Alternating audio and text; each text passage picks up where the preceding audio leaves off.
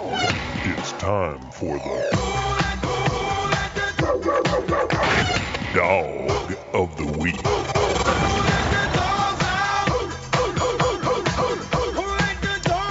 All right, guys, Dog of the Week this week, none other than President Donald Trump. You don't often hear me say that. Not that I'm a huge fan. I am quite a conservative guy. Your calls can be directed to Troy Harvey. I am asking. I mean, can you actually call the president a Dog of the Week? We will find out. I just did. Okay. We'll find out on Monday. Hey, this is like the First Amendment, right?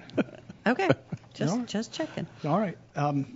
So the reason that I do this, he's stepped into a realm that actually impacts us in the financial world. He basically suggested that Puerto Rico's $73 billion in debt will be canceled. He's saying it, yeah. Right? He even called out, if you hold it, maybe this is Goldman Sachs. He said stated their name specifically. You can say goodbye to that. So why in the world are you saying something? This is not really legal. I mean, it's unprecedented in the world of municipal bonds that you would have the federal government to say we're not paying this back. We don't require the issuer to pay back the debt that they borrowed. So one thing about municipal debt you should understand, I guess, is it's very rare, especially in general obligation bonds, to have a debt that defaults and doesn't pay you back. Very rare. If you look at the spectrum of bond ratings, you go to even down to speculative grade, less than a triple B minus rating. And even if they have a default, it's actually safer than a single A corporate bond for default and repayment statistics. So the fact that he would even say what he did is amazing, and he actually caused some of the folks in his cabinet to have to come out and talk about, wait a minute, I'm not so sure. He actually meant that. Right. That's exactly how they couched it. But this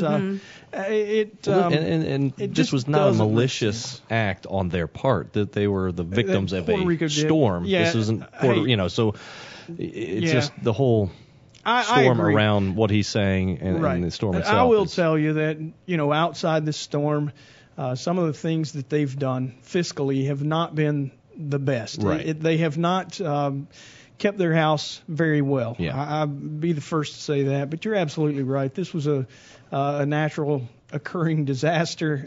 Nothing they brought on themselves. Right. But they were in a spot where they couldn't really dig themselves out of it very easily either. So I think that's the point he's trying to make. Right. But don't start throwing rocks at my municipal bond industry where you're going to say that they can just default and buy bonds. Just walk away. Yeah. Those bonds at the moment are selling at about a 60% yield.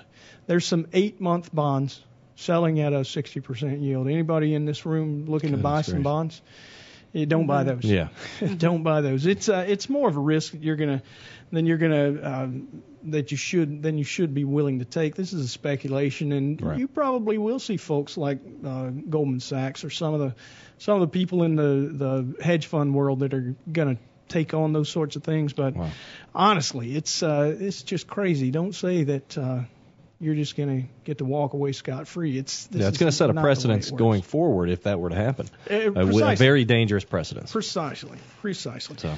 All right, guys. So we got some questions that we want to answer on a situation. I always like to call it the situation. Bill doesn't like the case study word. I don't know why. Well, but he's not here, so you use whatever I think he term. might be a listener. Oh. I'm not sure. He might be in the review protocol. So that's unfortunate. Let's talk about the situation.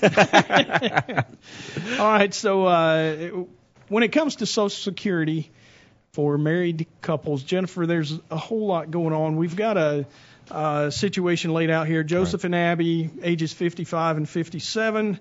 There's 401ks involved. Combined, they have over $1 million in 401ks. There's some IRAs as well, about $500,000 in IRAs among the two, joint brokerage with a few $100,000. I'm not sure that any of that raises the decision-making process or changes the decision-making process. So yeah, no, they're 10 years away from retirement. Right. This is a second marriage. Okay. So we get a lot of these questions, Jennifer. Yes. I mean, and there are a lot of, I think the basic question is, when should they take Social Security? Right. That's what they're trying to figure out. And there's a lot of different things that go into trying to determine when the best time is. A lot of people just strictly take it and look at, okay, if I start, you can start, the earliest you can begin taking it is at 62. Then you have a full retirement age based on when you were born, and then after and 1962, you can wait, age 67. Yeah, and then you can wait until you're 70. You Correct. can push it out until you're 70. And the longer you wait, the bigger percentage. The bigger the amount that you receive. Sure. So a lot of people look at, when do I break even? If I start at 62, how long does it take for me to, or if I start at full retirement age instead of waiting until I'm 70, but there's a lot of different things that go into that. Mm-hmm.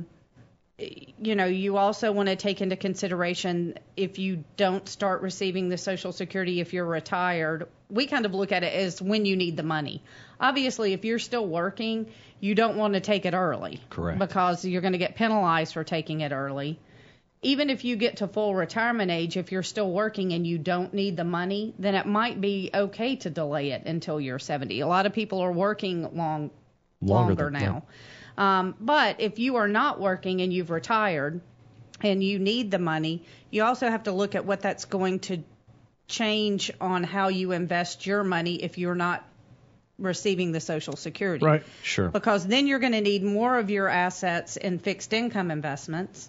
Away from the volatility of the stock market. And so over the long term, you're not going to get as big of a return on those assets because you've got more in fixed income. Yeah, especially these days, yes. especially with the bond interest rates as low as they are, and bonds barely, if at all, beating inflation rates. Yeah. Where the stock market increases on average about 10.5% per year. You got bonds now that are paying, just think about what we've got in the Treasury. 10-year Treasury at 2.4%, inflation at 1.9%. You're barely adding to your purchasing power for sure. The other thing is where your assets are invested, because if most of your assets are in retirement accounts and you're then going to have to pull the money from the retirement account, you're paying taxes on that. Every dime it dollar comes out. So, you may be defeating the purpose of trying to hold off on that. So, I always tell people, you want somebody who can sit down and run a set of financial plans for you and help you, or do a Social Security analysis for you so that you can see what will it look like if I take it at 62? What will it look like if if you're retiring that early? What would it look like if I wait until full retirement age? Or what would it look like if I wait until I'm 70? Because everybody's situation is going to be different. There is no right or wrong answer immediately. We always tell you to do this. So there's no rule of thumb that you can use. It's really just a specific need to have a financial plan and a review of the Social Security. Right. In general, I would say, for the way I see it mostly turn out, again, if you don't need the money, like if you could live off of the income that you have coming in the door, whether you're retired or not, and you don't need that Social Security, then you could delay it. Yeah, but so if you're living off of a brokerage account where the money is in a taxable account, and you don't have to pull it from those IRAs or retirement accounts, you're saying that it would be more likely. Not necessarily a brokerage account, but let's say you had a pension. Okay. And you have, rental income. If you have money flowing into you. Okay. And you could keep your accounts invested, based on that, and you don't need that money, then you don't need the Social Security to supplement your income that you have coming in the door, then you could probably delay it. Okay, so it's heavily dependent on the tax situation. Correct. So, all right, makes absolute perfect sense to me. It's not just predicated on how much you get And when. Right. So, and the break-even analysis doesn't help. I mean, it does give you some idea, but it's not the only answer. It's one factor in many different facets that we would want to look at and review. Right. The same thing with, quickly, we're running out of time on this segment, but marriage. So if you're married and you are divorced, so yes, the potential is, your ex-wife or ex-husband may be able to access some benefit, and your current spouse may be able to have some benefit there as well. It really just depends on years of marriage, kind of what each situation. So we're looking at kind of 3 individuals, so we'd want to also have those conversations about what exactly the longevity of those marriages, what happened in those marriages, did one spouse work, did one spouse not, all of that also goes into play. So yes, potentially 3 people might be receiving the benefit from his from factors. a single person who's paid in. Wow. Just on an emotional basis, how likely do you think that is to happen, that everybody's happy and jovial and wants to talk about those sorts of things? Oh, it happens. Oh, yeah, I'm sure they're going to love to call and talk about the history of their ex with the current spouse in the room. Yeah, how about a little AC/DC, If You Want Blood? We'll get out of this segment, and we'll be right back. You're listening to Money Talk. Stick around. All material presented is compiled from sources believed to be reliable and current, but accuracy cannot be guaranteed. The contents are intended for general information purposes only. Information provided should not be the sole basis in making any decisions and is not intended to replace the advice of a qualified professional, such as a tax consultant, insurance advisor, or attorney. Although this material is designed to provide accurate and authoritative information with respect to the subject matter, it may not apply in all situations. This is not to be construed as an offer to buy or sell any financial instruments. It is not our intention to state, indicate, or imply in any manner that current or past results are indicative of future profitability or expectations. Portfolio holdings discussed are subject to change. There is no guarantee that in the future these securities will be held in Henssler accounts. As with all investments, there are associated inherent risks. Please obtain and review all financial material carefully before investing. Henssler is not licensed to offer or sell insurance products. This overview is not to be construed as an offer to purchase any insurance products.